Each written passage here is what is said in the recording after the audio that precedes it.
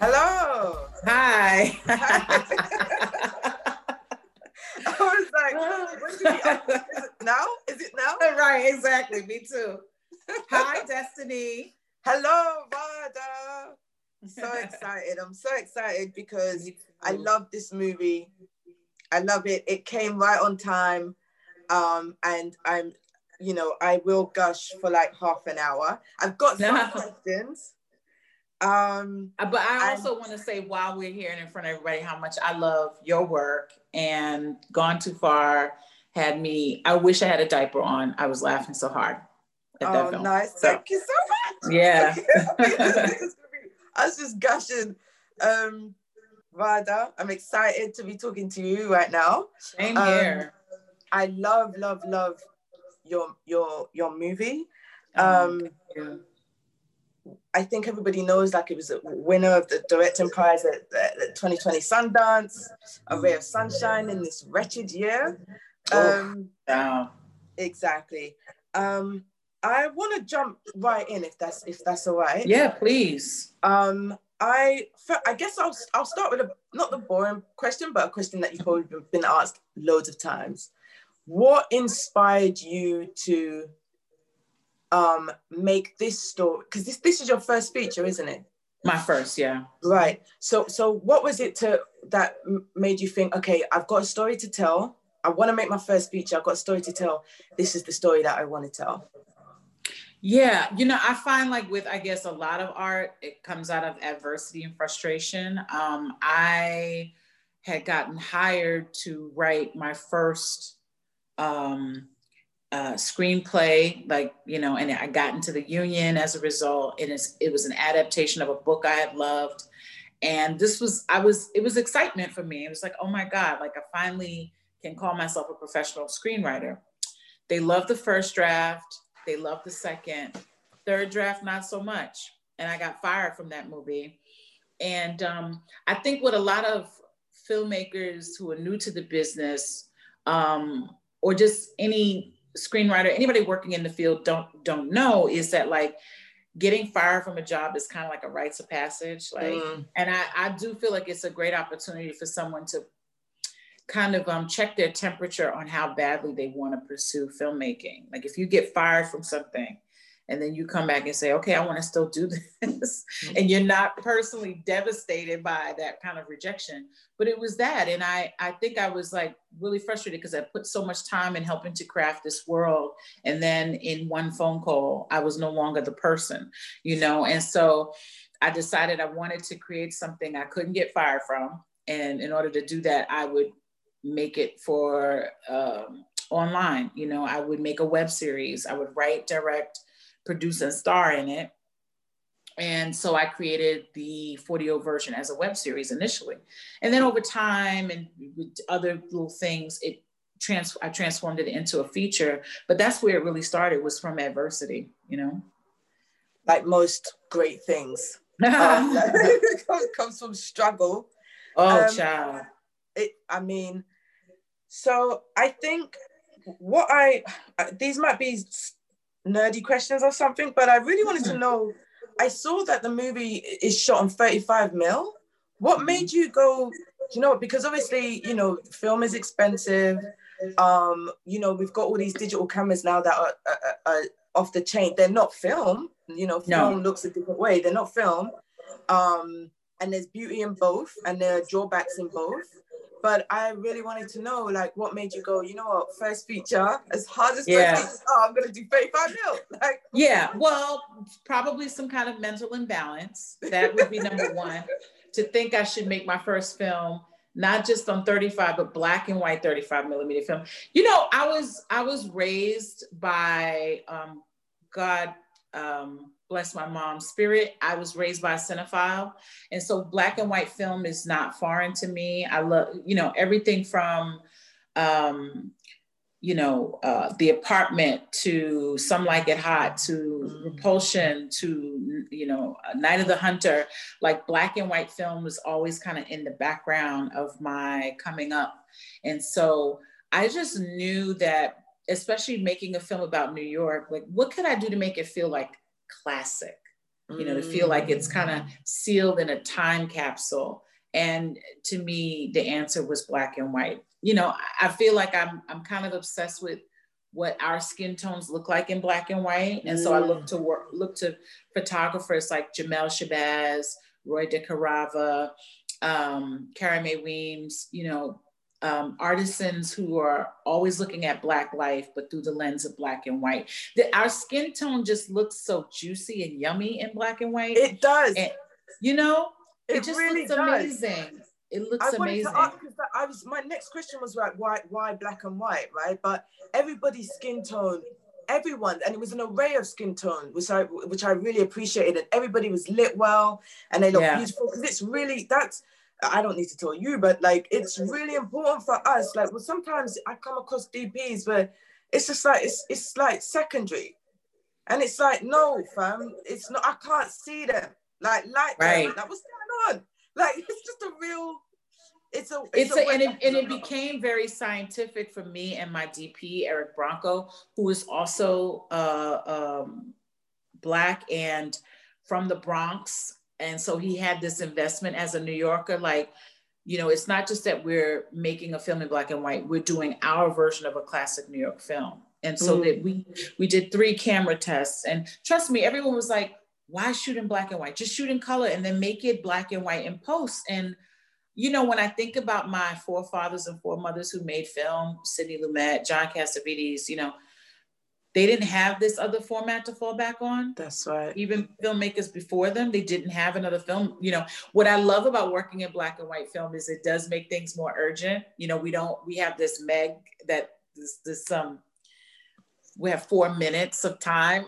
Yes. That's why I was like, all of the actors were like on it. You know what I mean? I feel like digital, I don't know, we might have gotten a little too comfortable with, you know, what we can do and how many takes. And because it was on film, there was this urgency, but there was this, I found across the board, this deep investment in making something special, you know, from, you know, wardrobe, which, you know, because we're in black and white, it's about playing in shades of gray and doing things. I work with Sarah Williams, who's my wardrobe person, around texture and patterns, you know. But yeah, Eric and I, we were kind of obsessed with how, the reason I think I bring up Roy DeCarava is because as a Black photographer, you know, I think he was obsessed with putting a lens on Black people in a time, and this is like 50, 60 years ago, in a time when, you know, our humanity was being questioned. I mean, it's still being questioned. I mean, but you know what I mean? Like his camera then became like part of this arsenal, like this attempt to humanize us and to show a certain beauty about us. And so there were just these beautiful shades of gray that he's captured, the silver tones that come out in black and white, according to how you treat it, whatever. But yeah, I knew if you looked at my script, it says the 40-year-old version, A New York Tale in Black and White. And it said that since it was, gosh, for years. So I just had to find people who were just as excited about the format as I was, and just as fearless about my ability to pull it off, you know. That wasn't easy to find, but, you know, we made it happen, and here we are. I'm talking with you, you know. Do you know what, though? Like, it's so funny because you've mentioned all of these wonderful classic movies and these phenomenal photographers, but the word classic, what I found with 40-year-old version, and this might seem a bit odd, but the first film that I thought of when the film ended, because you do something at the end that I absolutely love. It's that's when I truly fell in love, is when it starts to go into color. The film to me reminds me of The Wizard of Oz. Oh, wow. I was like, yeah, so I wasn't. That's a high compliment, actually. That means a lot to me, because that is that is like one of those films that is timeless and will be with us forever. Can I tell you about that last shot, though? The funny thing about that was, you know, I'm sure you've encountered this, like you've got a plan, but the film and the experience of the film has other plans. And so in shooting that scene, it was supposed to take place in whole another place. We didn't have the right license or permit or what have you. And so we had to make do with this street in Brooklyn. And because we were almost at the end of our day, we were about to go over, we just had to do it. And so he used the telephoto lens. And I don't know if you can see this, but when we're walking away, I'm pointing to Oswin, telling him, action. If you see me go like this. No. Yeah, because whatever. But the reason the film turns to color, Destiny, I'm the least sentimental person you ever meet in your life. Oh, really? So it wasn't like I planned that. I didn't plan that. Rob Wilson and I were in the editing bay. We had just gotten a transfer from, I think it was Metro who had transferred the film from color to black and white.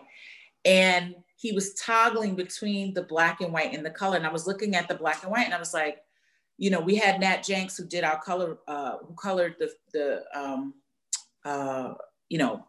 did DI on the film, but I just wasn't in the black and white. Things were kind of foggy. I couldn't see texture. I couldn't see shades of gray.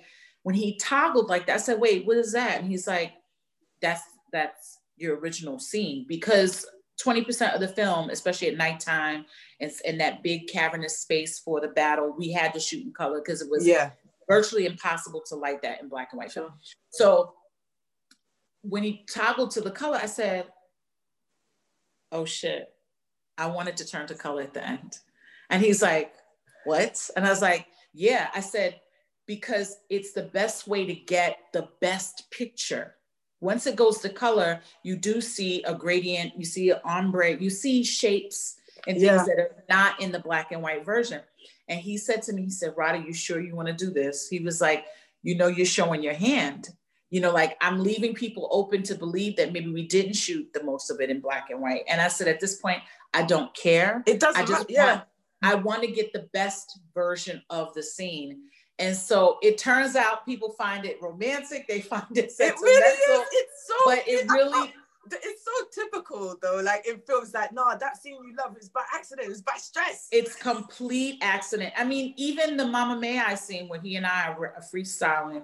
I love it.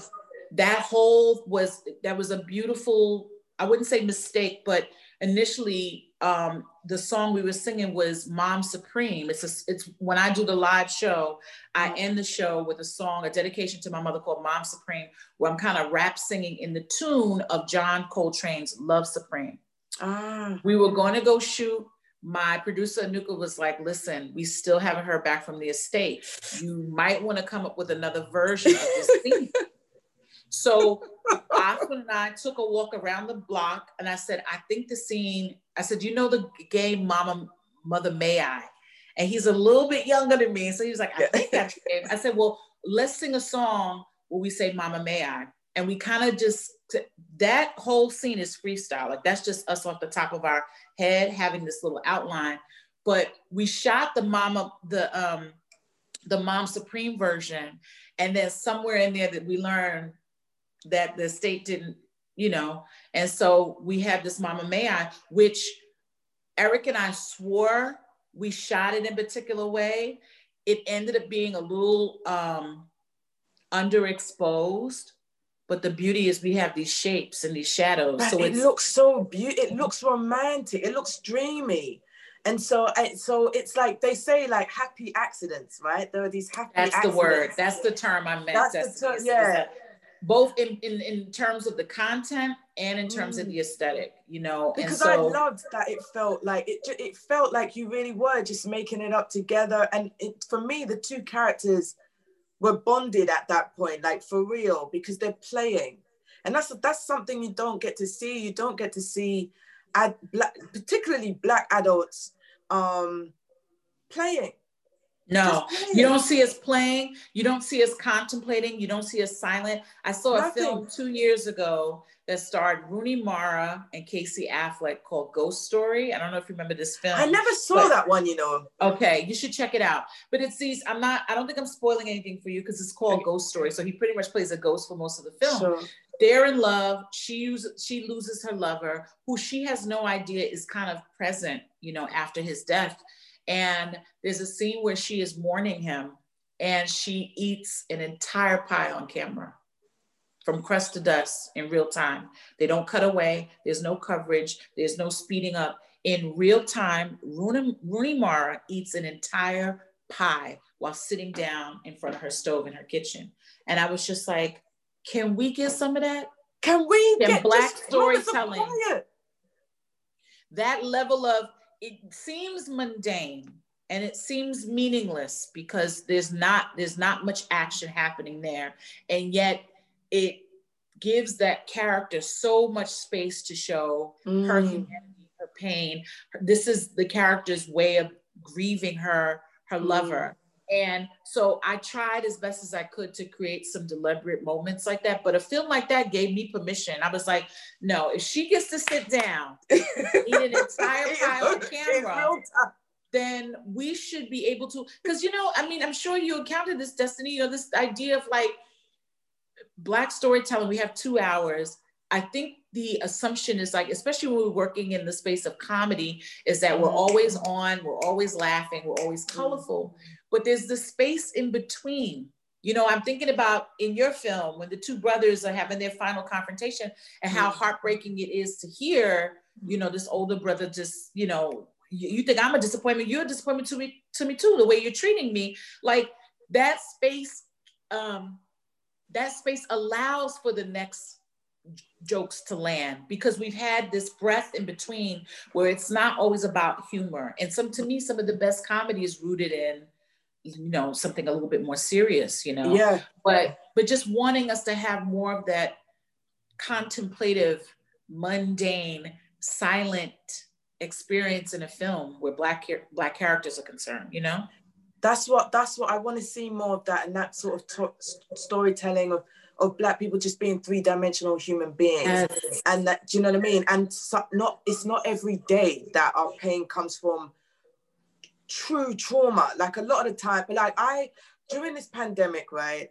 At the beginning, we couldn't get, you know, at the beginning where everyone was panicking, you couldn't get food, right? I sat right where I'm sitting here, and I hadn't cried or anything, but tears came to my eyes when I started thinking about a Snicker bar, because I was just like, oh, I ain't got Snickers. I was like, and I can't just go to the shop. Like, you laugh, yeah? When the tears came to my eyes, I was like, dude, you're really crying over Snickers. But I said, you know what? Let yourself have this pain, because what am I gonna do about no Snickers? Like, what's going on? We all have our loves. We all have our loves, and for you in that moment, the thing that you needed. But this is the thing I'm saying to you, Destiny. It's like, we don't wake up rhyming. You know, we don't wake up like, hey, what am I going to do today? Sometimes we sit in bed for another 30 minutes, just like, what am I going to? Sometimes. I mean, that's my mornings now. Exactly. And like, you know, I don't know. I feel like that is going to be, you know, I come from theater where it is generally a box like the ones that we're sitting in Zoom, and the characters talk, and that's where you get plot, and that's where you get everything out of their mouths.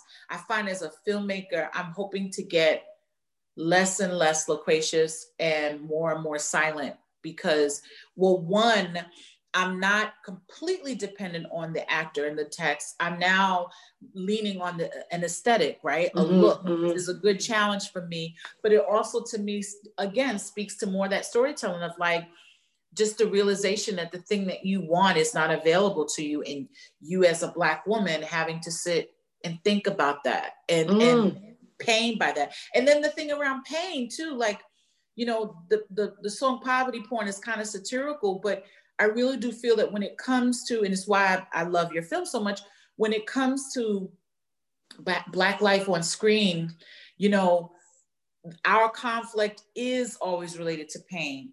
You know, like you get a phone call and you find out you have AIDS on top of the cancer that you already have, and you just got fired from your factory job where your wife is about to have triplets, and, you know, the check didn't come and she died in a car crash. Sometimes our conflict is just, where am I going to get my Snickers bar from? Simply. Or, you know, what does it mean to start a career in film in your 40s? It's not always rooted in pain, you know. But I feel like when it comes to Black stories and which Black stories get greenlit by the powers that be, it's usually their version of Black life, and they associate Black life with struggle. Like struggle is so sexy on us, you know, because but it's weighing a bit, man. Like sometimes I literally like I'm looking at the trigger warnings on everything. Like anytime I see a Black, like literally, like I'm literally, if I see Black, like a Black novel, a Black film, a Black play, I'm like, what are the trigger warnings? Because if this is that, then miss me, man. Like it's not every day. Like it's not that I won't watch certain things, but I just feel like I'm not saying that, you know, because what I loved Poverty Porn. I loved that tune. I was like, finally someone's actually saying it on screen, because that's another question I wanted to ask you, is just like, do you find, and this is maybe an industry, well, it's definitely a work question in that, like even after 40-year-old version, even though people sort of know what you're about, did you find that a lot of the scripts coming to you were that still like the sort of, I see you smiling because I know what my experience is, but I wanted to see if you were going the thing that I can't believe, the thing that I cannot believe, I'm not lying to you, two things happened to me. One is the even though I say I'm making a joke about historical dramas and this musical that he's working on, you know, it's like insert historical Black figure here. It's Shirley Chisholm, it's Ida B. Wells, Fannie Lou Hamer, it's Rosa Parks, it's Harriet Tubman. Because when it comes to historical dramas, I guess gatekeepers feel like we can't challenge that. It's Black history, it happened. And by doing a play or a movie about a Black historical figure, you see, I'm not a racist. You know what I mean? So the amount of Black historical dramas that come my way, when I'm like, can't y'all just go to Wikipedia? Can't you just read the biography? Like, so there's that. And then I was, my film had not come out yet, but I was on the list of Variety's 10 directors to watch, right?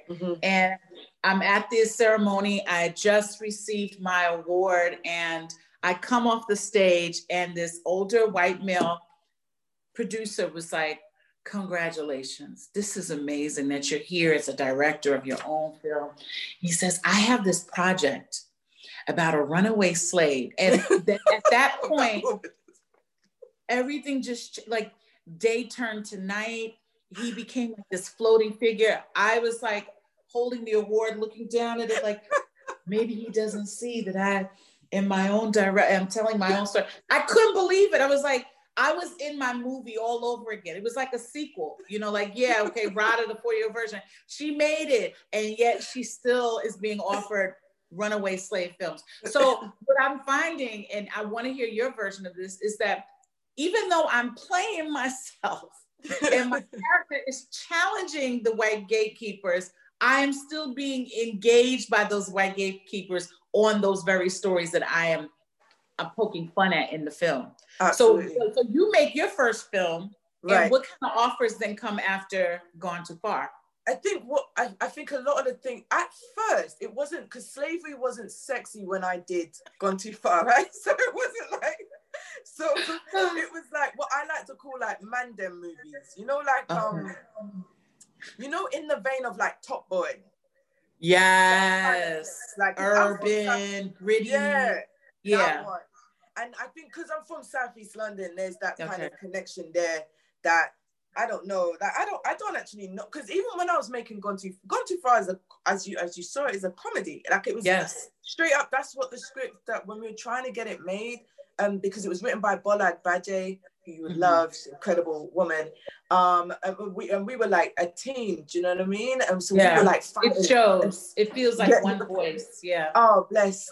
So that means a lot, but I'm gonna stop. But we knew what the film was. Like me and Bola didn't grow up together, but we grew up 10 minutes away from each other. So Bola was from Peckham, I grew up in New Cross, and that was in like the 80s and 90s. So it was a bit, you know, but a lot of us were just playing out. Like if life was like how a lot of white people, the white gays, thinks it was, like we're all stabbing each other, then none of us would be here. So clearly, do you know what I mean? Like clearly something else. Right, there would be a die-off, a kill-off, right? Exactly. most of us would have died by gunshots or stabbing. Do you know what I mean?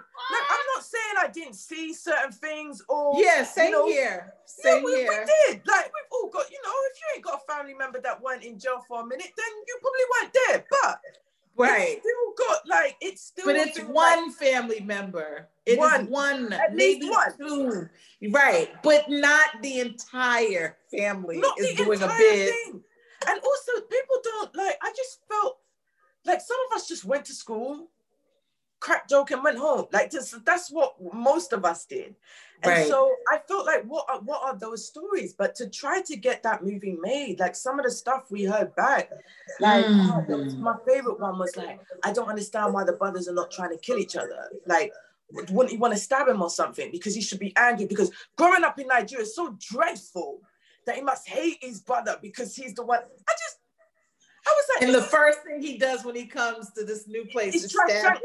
So I was like, are you trying to shank your siblings? What's going on? Right.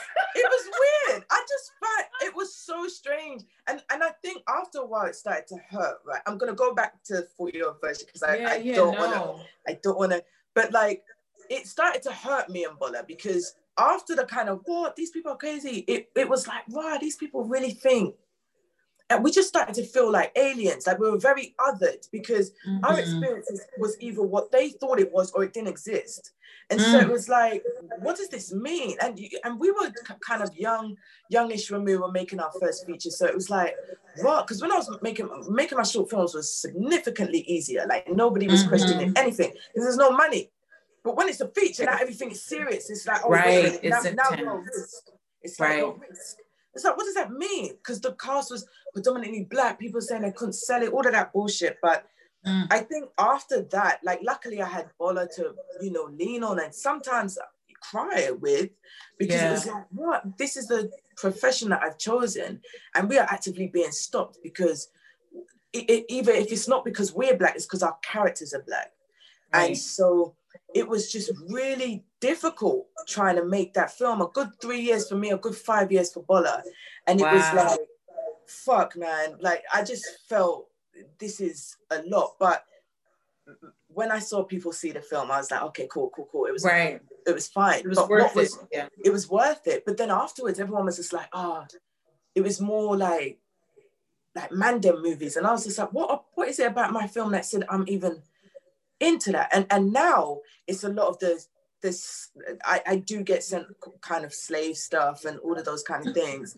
And I think those stories do need to be told. I don't want to be on a soapbox saying no more slave movies. I think there are a lot of really interesting stories that can be told and told beautifully if in the right hands, 12 years and all that kind of stuff. But people need to know that as Black people, we're not a monolith. And we all have these different stories to tell. And if our work speaks to, not that we're, because, I want to make all different kinds of things, but if our work is speaking to, your film literally has a song called Poverty Porn.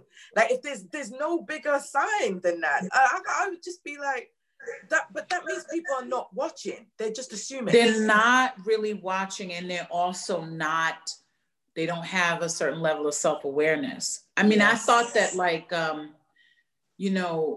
in the wake of George Floyd being killed and Breonna Taylor, there's this weird cocktail of these killings. We've had Black people die at the hands of cops for decades now. Yes. But I think the difference between those killings and the ones that came before it is, in the time of the Sean Bells and the Eleanor Bumpers, and these are just some American Black figures who got killed by cops, we're enraged and we're angry, but we can only do that for a weekend because we got to go back to work the next day. We have to suppress our, which is what we've been doing for years, is suppress.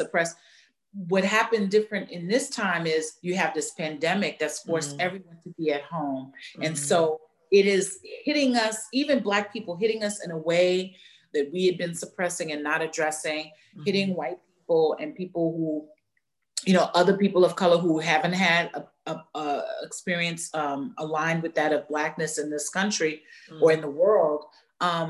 And there is this so-called reckoning that's happening now, a racial reckoning, because what happened is, you know, all these different parts of the industry they put up their black square and they donated to Black Lives Matter. But then what would happen is somebody black within the organization be like, you full of shit, because you passed over me for that promotion and gave it to a younger white person who's less qualified, and you are actually a racist, you know? And so there's this moment where I feel like we can talk honestly. I don't know how long it's gonna last. We can talk honestly about the racism that we've experienced without the typical repercussions of getting fired, isolated, ostracized, demonized. You know, it feels like the world is listening.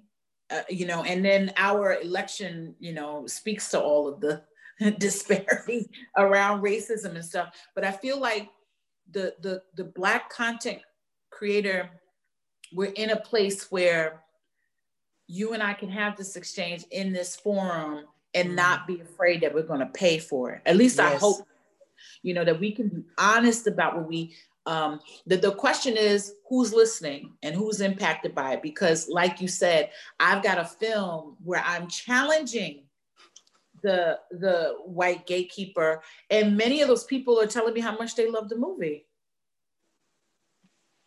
I'm like, but you shouldn't, because I'm coming for you. You know what I mean?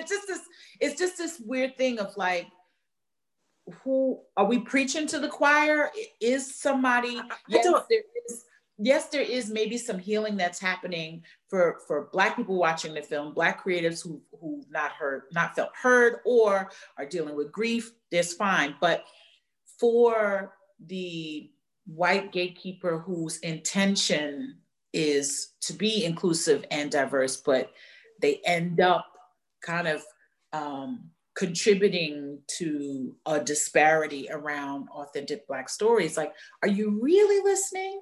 Are you really listening? You know, I think for a lot, I hope that there are a few going, wait a minute, have I been that? Have I done that? And I'm really doing like some internal work.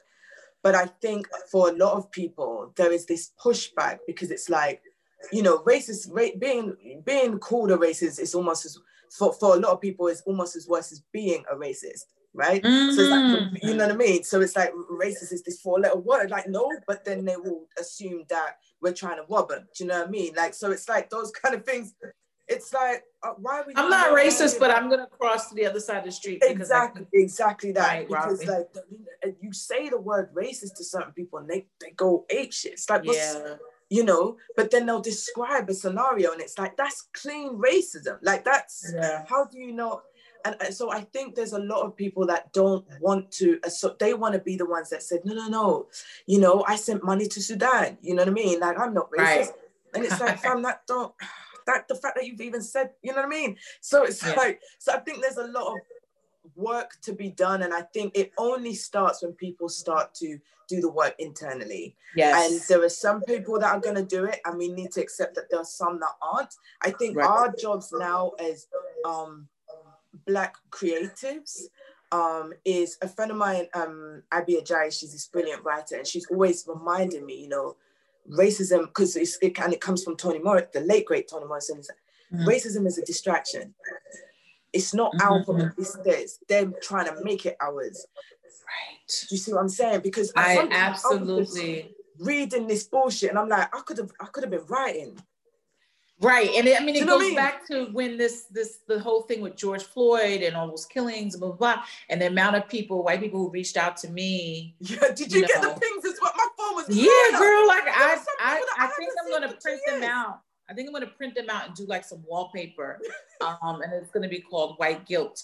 But you know, it's like I could tell whether or not I was the only Black person in this person's life because of the level of questioning. And the first thing was like, is there anything I can do?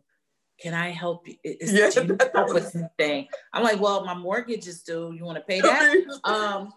But yeah, I do think it's interesting that, you know, we're in this place right now because of this pandemic where we're, you know, all of us are having to look at like what's happening in this country and how we're either contributing or not contributing. I agree. I feel like I've done my work.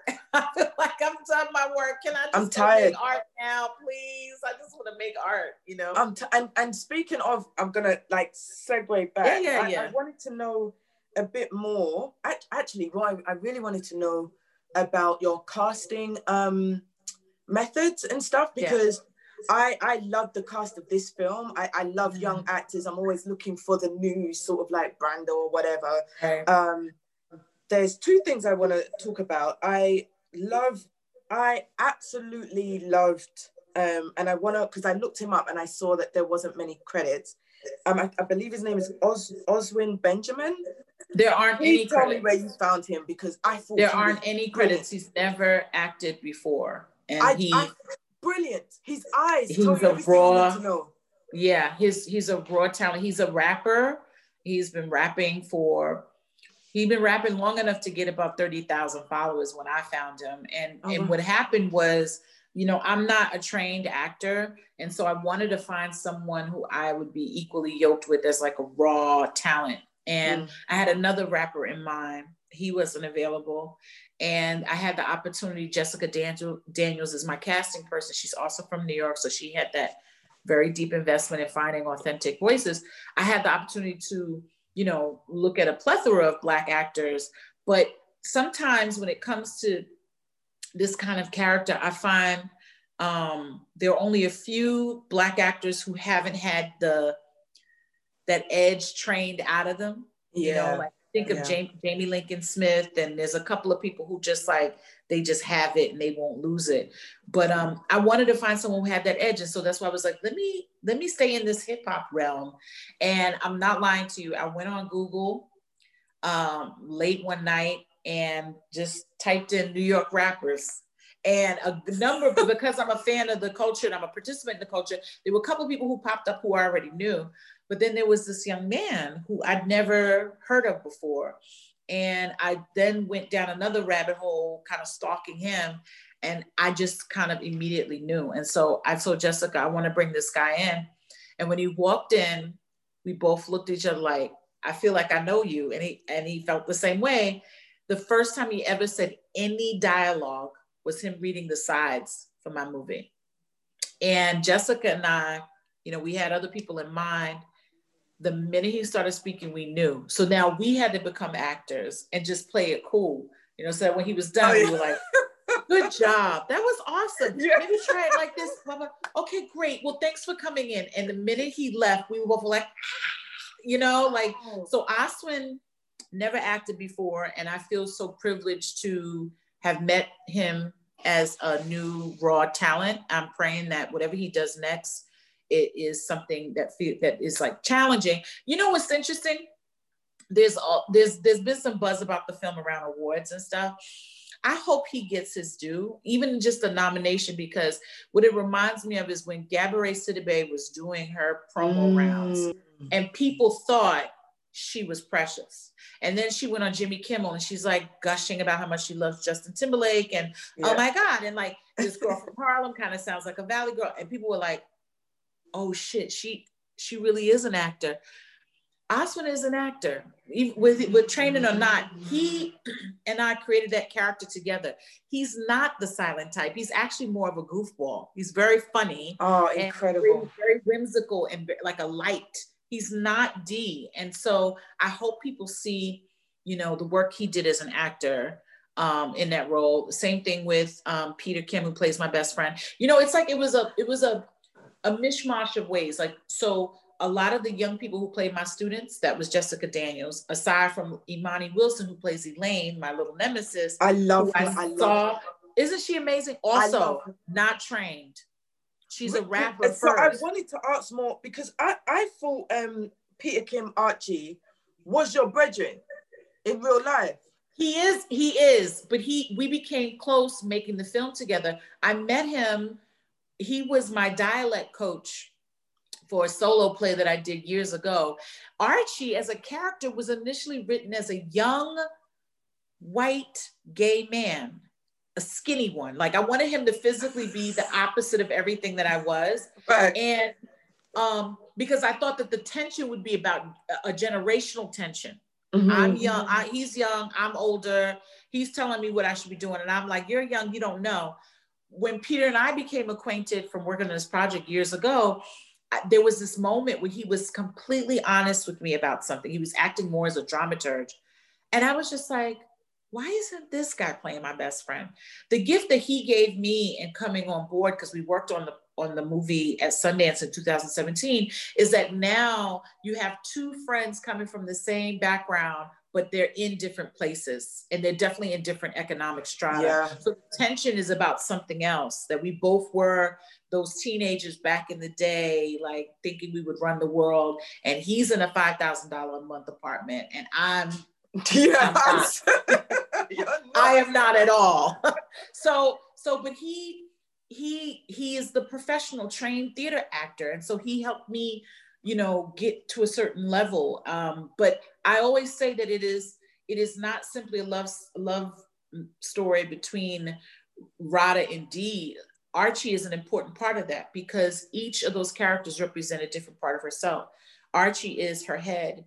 It's the practical part of herself. It's the theater world. It is, access, to, this wealthier world. And Dee represents her heart, Brooklyn, and her passion and the things that she wants to do, but maybe is afraid to do. And it's a love story between her and these two parts of herself, really, each of them representing that. So I never want to leave Peter out of the equation. Like, I always feel like when we show up somewhere, it should be the three of us, because it's really about me, my character, and the war, her tug of war between her head and her heart. But that's what I loved about the movie, because like a lot of the times when you can write these things or you can direct these things, but they don't always come across as that. But I found that it came across visually, like you chose the visual medium to tell it. Like, and I loved the argument that Radha and Archie have, that very real, very honest argument about, and what I liked about it is that it wasn't vicious. These were things that were percolating. Do you know what I mean? Yes. But they love each other so much that you wouldn't dream of saying these things. But here is a tension, a moment where you feel like you can erupt and say these things. And I absolutely loved that scene. And I loved that it showed that friends can have these moments. And it's like a lover's quarrel almost. Yeah. It's like a lover's quarrel. Like, it doesn't happen between her and her lover. It happens between her and her best friend. Right. Because I feel like, especially as a single Black woman in the world today, like I get my intimacy and my love, especially with my parents being gone, I get that from several relationships. Sean Peters is one of my best friends. Elisa Blount Moorhead, Denise Trotman, like all of these people kind of create like a permanent fixture of a partner for me. And I feel sorry for the next person to come into my life on an intimate level, because you're going to have to accommodate these other people. And that's how I feel about Archie and Dee, because I feel like, just in terms of the Radha and Dee story, I feel like we've been kind of sold this dream around what partnership and romance should look like. And so, I love that when she's complaining about drinking a diet, or having to lose weight, and he goes, ain't nothing wrong with you. Like, that's his version of saying, I love you, you're beautiful, exactly. You're attractive to me, that's all that matters. I feel like, romance and the romantic comedy has us thinking that it's between a man and a woman, and that's it. Whereas her love light is ignited by both of these people. And so, that's how it is in my life. And I just want to tell something that feels authentic to me. I'm kind of shocked at how many people are saying, oh, that's me, or I can relate, when that's how, I wasn't thinking that. Also, do you know what I loved? Like, it was aspirational. And I know that might be odd, feel odd because it's like you're coming into this woman who feels like she's down and out, and then she finds herself, she finds her voice, and then she uses that voice. She's not afraid of that voice, you know? And there are obstacles, as with all good stories, there are obstacles, but she finds that voice, but not in that sort of like cheesy way. It's not wrapped up in a bow. Like at the end of the day, when she drops the mic on the stage, that might be the end of that play. That might be the end of. It's not like, oh, now she's rich and fat. I mean, she might have a career here. Like, but the point is, she's free. I think people wanted for this to be a version of 8 Mile. And I always tell them, I say, it's 2 Mile. She ain't going that far. and for her, it's not about hip hop stardom. In my movie, I think hip hop is more of a meditation, and it shows up in whatever way she needs it, whether it's the women battling in the Bronx, or a cipher, a freestyle cipher in the basement, or trap music, you know, in a car radio going by. She's not trying to be a hip hop star. I think she's using hip hop to find another version of herself, or to tap into herself. So I know people are like, why isn't there more performance, and why isn't it? Because it's not about that. And it's not like that in our real waking lives, like breaking into song. And, you know, like she's rhyming in the mirror, she's rhyming, you know, to her notepad, you know, like when she has what I would call the Icarus moment, where she's on stage going, yo, yo, yo, yo, yo. I am trying to say something about, we revere performance when there's an audience and there's a spotlight, but this same person showed her prowess in a dark basement where the only other people there were MCs. So it's like, does art not exist if it's not on a stage? If it's like, I think we live in a place where we live in an era now where it's picked so it didn't happen. And we have to be very careful about that, because that's so true. We have to be very, very careful. That's why everyone's documenting their real lives. I don't need to know that you went to the dentist. Like, relax.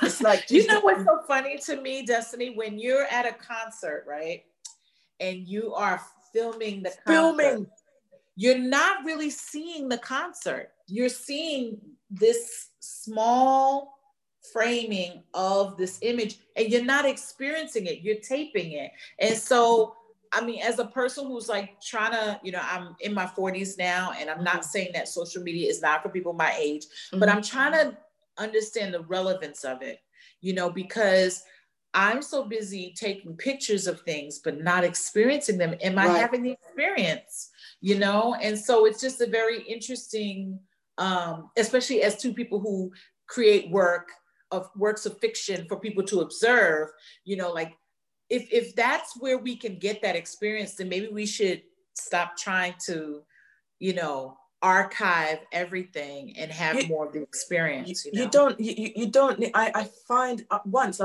was many years ago, I was at a Kings of Leon concert, right? I was so excited, and I was at the O2, and I did what everyone else was doing. So I put up my phone, and I realized that I couldn't feel the music the same way, because I'm trying to, and obviously because we're fucking nerds, right? I'm trying to get the frame right, like I'm with the lighting and everything, you know, right? like, Exactly. Like I'm trying to, and I just in that moment, it's like the first 10 minutes of the show, I was like, what?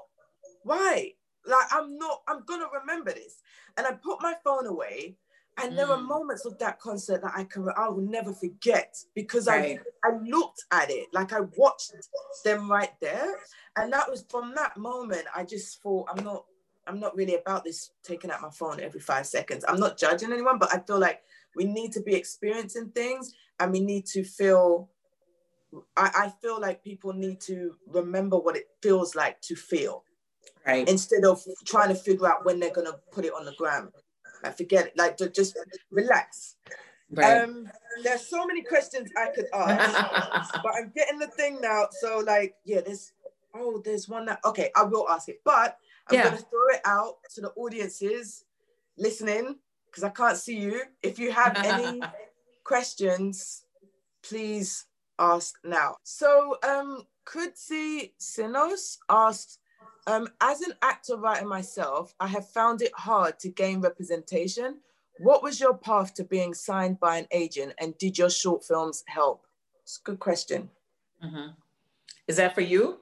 That's for you, I believe. Oh, I don't have many short films. That's why I thought they were talking to you, because I know you Oh, have like why would they ask plethora. me questions?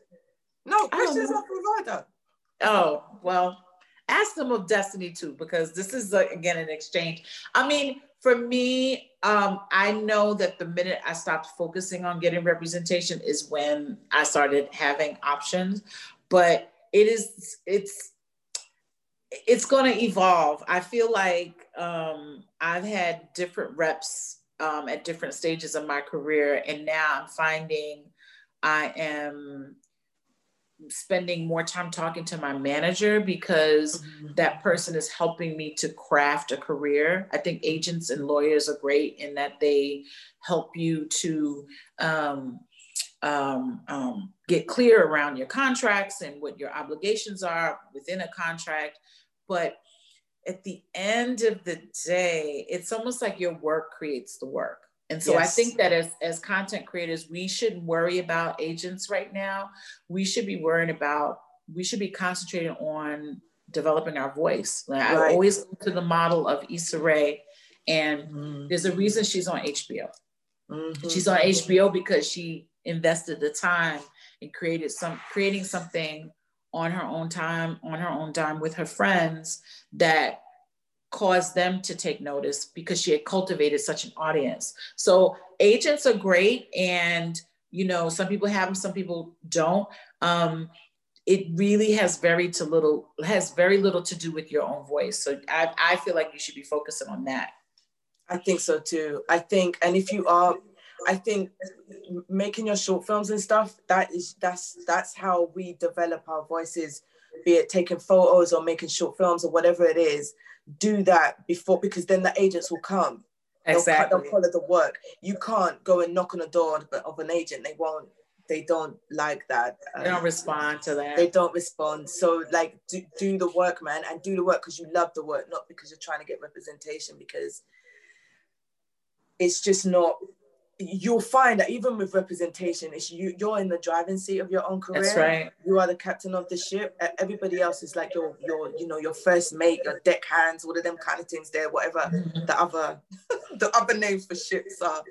But yeah, do the work, find your voice. Okay. This is from B Manzini. I hope I said that right. They say, hi, Ryder. And hi, Destiny in brackets. Hello, B.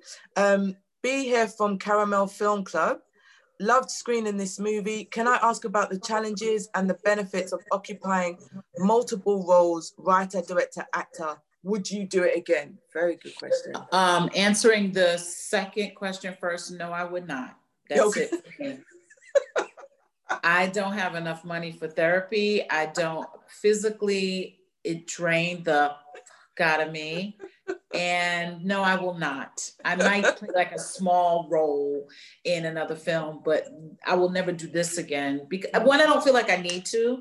I did it specifically to send up my own life as an artist, so that would be one. I wanted also an excuse to celebrate my parents, to kind of, there's a scene at the end when I go to my mother's apartment. That's my father's jazz music playing. That's my mother's art music on the wall. And that is my real older annoying brother. I wondered if that was your real brother. Yeah, that's my real brother, Robbie Blank, and we're all in one scene together, so it becomes an archive of our family as artists. But no, I don't plan on doing it again, and it was very challenging creating space between them. But I kind of just knocked things down. Like, the screenwriting was done, so I told the screenwriter, have a fucking seat. No, nope. Shh. We've heard from you, miss. Please go over there and shut the fuck, and then I just, I found myself, at first we had a remote monitor, and because you're shooting, at least the first couple of days of shooting, you're shooting in black and white film, that doesn't get processed for another 4 days. So I don't really know what the aesthetic looks like. I just know I'm setting up a shot and, getting out the performances and stuff like that. And so I had this remote monitor, but I found myself that when I paid attention to that, I was not in the scene the way I needed to be. So I would use it early on to establish, and then I would let that go so I could be present for. That sounds fucking hard. That sounds It was mental, not babe. easy at all. It was not easy. And I saw someone asking there, what was the hardest scene to shoot? One of the hardest scenes to shoot was FYOV, find your own voice, shoot your own, blah, blah, blah. First of all, we had no audience. They had all gone because we were running over time. That rhyme, I was physically exhausted. And so I was forgetting what I had planned. So a lot of it is off the cuff, is off the top. But it was the hardest one to shoot because I felt the most pressured. Like we shot scenes, and then we were finally getting down to the scene. That little outfit that I'm wearing in the end was another one of those beautiful mistakes where Sarah Williams and I had an idea for an outfit, but we were 2 days before shooting and it just didn't fit right. And I didn't want to take the chance on trying to get it, blah, blah, blah, blah, even though it was tailored. Blah, blah.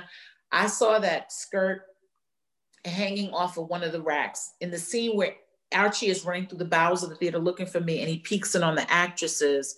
It is sitting in that scene. That skirt is in that scene. So I said, give me the skirt. And I said, Sarah, get me a tuxedo jacket. Let's try to tailor it to me. And my inspiration at that point was Julie Andrews and Victor Victoria and Joe Cabaret. I was like, I'm going to do something that is in the middle of the genders. It's all mask up here, feminine down there. And it was one of those beautiful mistakes, but that sequence was the hardest to shoot because I mentally was just like drained. Somebody had delivered the worst news possible to me right before that. And so I've answered 2 questions in one. Anyway. No, but that's good. And also it just added to the performance because it was brilliant. Thank you. Which one should I answer first? I'll do this one first, actually. Sunny Newbie says, what is it about New York that has made it such an important backdrop and character in films like this for so many years? And what did you want to show about the city? That's a great question. It's a great question. I think New York is a destination for many people. And so like, even if it's been glorified and romanticized, like a New York story can kind of help either amplify the romance of this iconic city or dispel and kind of diminish and make it something real. For me, I grew up in New York and I've seen it as a result of what I would call it being gentrified. I've seen it change. They say in 20 years, the New York accent will be obsolete because all of the people who created it, poor folks, immigrant folks, Caribbean folks, a lot of those people can't afford to live in New York anymore. So the culture, as well as the way we talk, is shifting. And so for me, sometimes the movie is a love letter to the city. Other times it's a Dear John letter.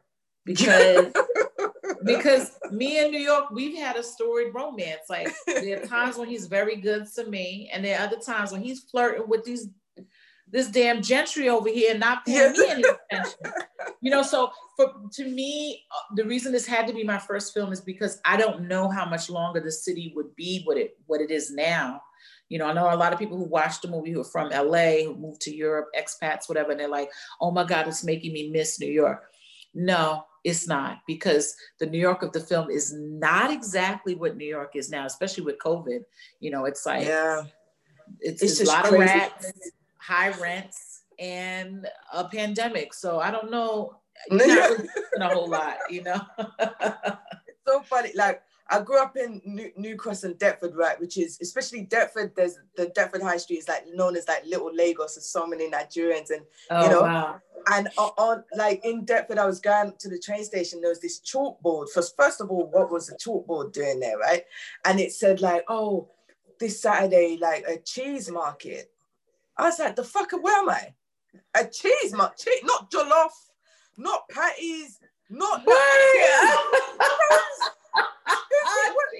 That's when I knew Deptford was gone. It's gone. It's gone. It was happening incrementally, but now that was the end.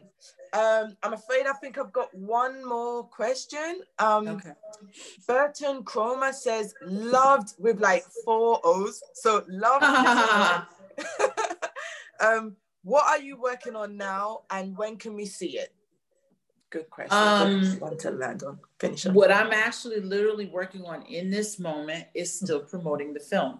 And I don't know if, you know, a lot of first-time filmmakers realize, I know I didn't, how much work it takes to bring a film to its audience. So I've been working tirelessly with Netflix and the folks at Cinetic and like making sure, you know, I found out like, one, people in UK are feeling the shit. People in Brazil are feeling the shit. And so I want to make sure that even if that wasn't initially the plan to do more than just a couple of engagements, that we do whatever it is, you know, so that people, you know, can connect with the film.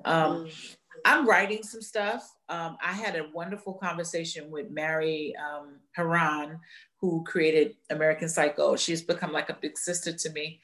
And the one thing she said to me was like, the second film, girl, the second film. And I realized for me, that's what's going to make me a filmmaker, because I think because I'm playing a version of myself, I'm shooting in my apartment, my New York apartment. You know, a lot of my friends are in the film. People don't, they may not see me as a director. They may think I was just like, turn the camera on, I'm filming my life. You know, like, I don't know. I don't think so, because there's a lot of skill in the movie. Like even the moment when she's like rapping to the mirror and the close-up of her face, and then she turns to the camera, there's filmmaking there. So I don't think appreciate that. I appreciate that. But I feel like it is a send-up of my life. I see what you mean. Film that has nothing to do with me, but just a story that's come from here, I think is really going to cement me as a director. And so she was just like, it's the second film. And so I'm just taking my time actually deciding what that would be, but also living in a space of gratitude that there may be an opportunity to make another film, because, you know, 20 years ago, Destiny, like, I feel like a Black filmmaker would make a film and then you never hear from him again. Disappear. It's so hard. I think vanish. It's just gone. And it's like, you make the movie, you do it, and then people still doubt that you can do it. The thing that has kind of blows me away, and I don't know if you've had this experience moving into work after your first film, is that people will say, I love you. I love your voice. Your film is amazing. We want to make something with you. And then you look at the contract and it's like, approval of your cast, approval of your producer, approval of your script. And I'm like, none of those caveats were a part of my experience in making this film. And yet you expect me to be able to make something as dynamic as that, with you telling me what I need to be doing. It's so weird. It's so odd, isn't it? Where it's odd. Like, I've told you, I've showed you what I can do. And now you need to have a hand in it. Then it's not me anymore, you know? I understand, like, people navigate, you know, that makes sense. It's the producers, it's the money, it's their money, you know? But it's like, we want your voice, but not your voice. But so it's like, well, why? Get someone else. There's someone else that will do this for you, like the way you want to do it. With no problem. And actually, I don't have any judgment of that person who wants to do that. After working in TV for a number of years, I would meet a lot of TV writers who were very content with being part of a super brain. They were like, I have my vision. I like working on behalf of someone else's vision, that's not me. Now that I made this film, I felt like I came out. I was like, this is who I am. And yet I'm still getting offers for dry ass historical drama and, you know, street tales, or everyone thinks I want to do hip hop movies for the rest of my life. It's just so interesting how, you know, I'm sure it has everything to do with being a Black woman that we're having over and over again tell people who you are, what it is you want to say. And I'm okay. I'm up for that challenge. I just was surprised by it. You know, it's really there. I think the best way to do it, well, not the best. Everybody's got different ways, but I think the way that I did it was to try to be more discerning on the projects that I wanted to do, even if it was the TV projects, because I did Gone Too Far, and then I did a TV feature, and then after that I was like, you know, I need to feed myself, so I'll do some TV and see what that's like. And also I wanted to learn a bit more because TV schedules are bonkers. So I wanted to know, how do I shoot fast but shoot well? Like what Are you can trying I take? to go back to independent film? Absolutely, man. Absolutely. Like I think once I got the hang of television and what that was, and then what I'm working on stuff that some of this, because I loved working on End of the Fucking World because I loved those scripts. I loved them. I was like, this it felt like cinema. Yeah. It feels like, exactly. And getting to work with that cast was extraordinary. Please cast Naomi Aki in something. She is incredible. I just want her to work all the time. I loved Jessica Barden. I loved Alex. I loved them. They're incredible actors. And I just found that story that Charlie wrote was brilliant. But I was also being very careful about what I wanted to do so that I'm not getting pigeonholed. The 3 TV things that I did are all very different. And I wanted to learn on all 3 of them. And I did that for a real reason. But now I'm like, I just want to go, I want to still do some really cool television, because if it's really cool, then why the fuck not? But at the same time, be developing my films and see what that next one is. And I wouldn't be too, because at first I don't know if you're doing that thing, but at first I was like, my second film has to be about this, or it has to be this, because I need to show people that I'm not. And now I don't. It's like, what's the dope story? Like, what's the one that's coming to me first? And I think, it's almost like I'm speaking to myself, because I was like, don't be afraid to do this as your next movie. Don't overthink it too much. That's literally what I told myself, so I could enjoy. Because the next film I want to do is like a revenge flick, but it's complete catharsis for me. Like, I was working with on something else. She said, I've just got this idea for something. I was like, what is it? I has this revenge flick, this woman in her 40s. That's what got it for me. And I was like, well, she's gonna be black, that's clear. And so I was just like, I said, give that to me, that goes to nowhere, one. And now that's in development in a real way. Awesome. And I just thought, a revenge flick, okay, no, fuck it, yeah, I'll do that, Nick. Yeah, that's what I'll do. So I think that's it's building. People say building a brand, but don't look at make your brand. Your brand is that it's so everything is different. It's like Ang Lee. I like Ang Lee because no film is there's a Crouching Tiger and then Hulk. You know what I mean? It's like don't make sense.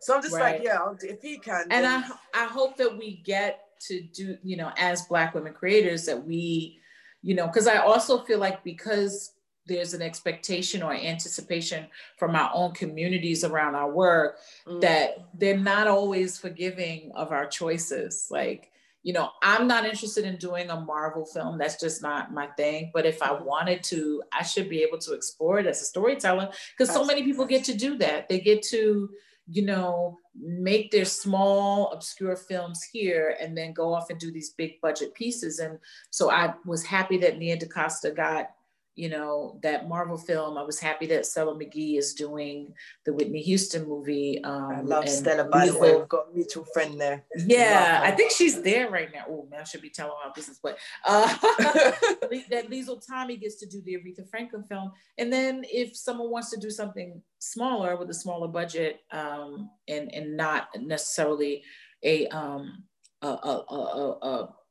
Hollywood cast, that they should be able to do it, because there should be the ability to still have this thing that feels like art to us, and then do some films that may not feel like art but are just a damn good time. You know exactly. What I mean?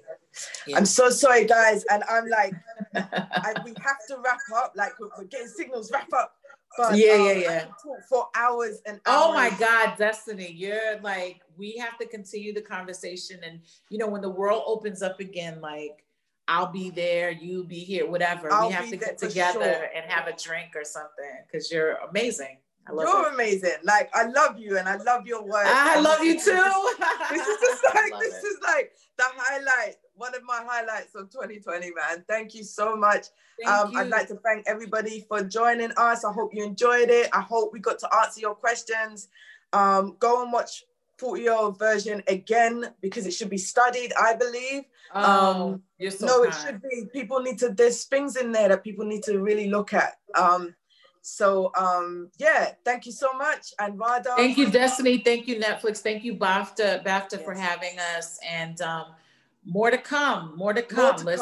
We got more stories to tell. So exactly that. Take care. You too. Be safe. Bye-bye. Be safe.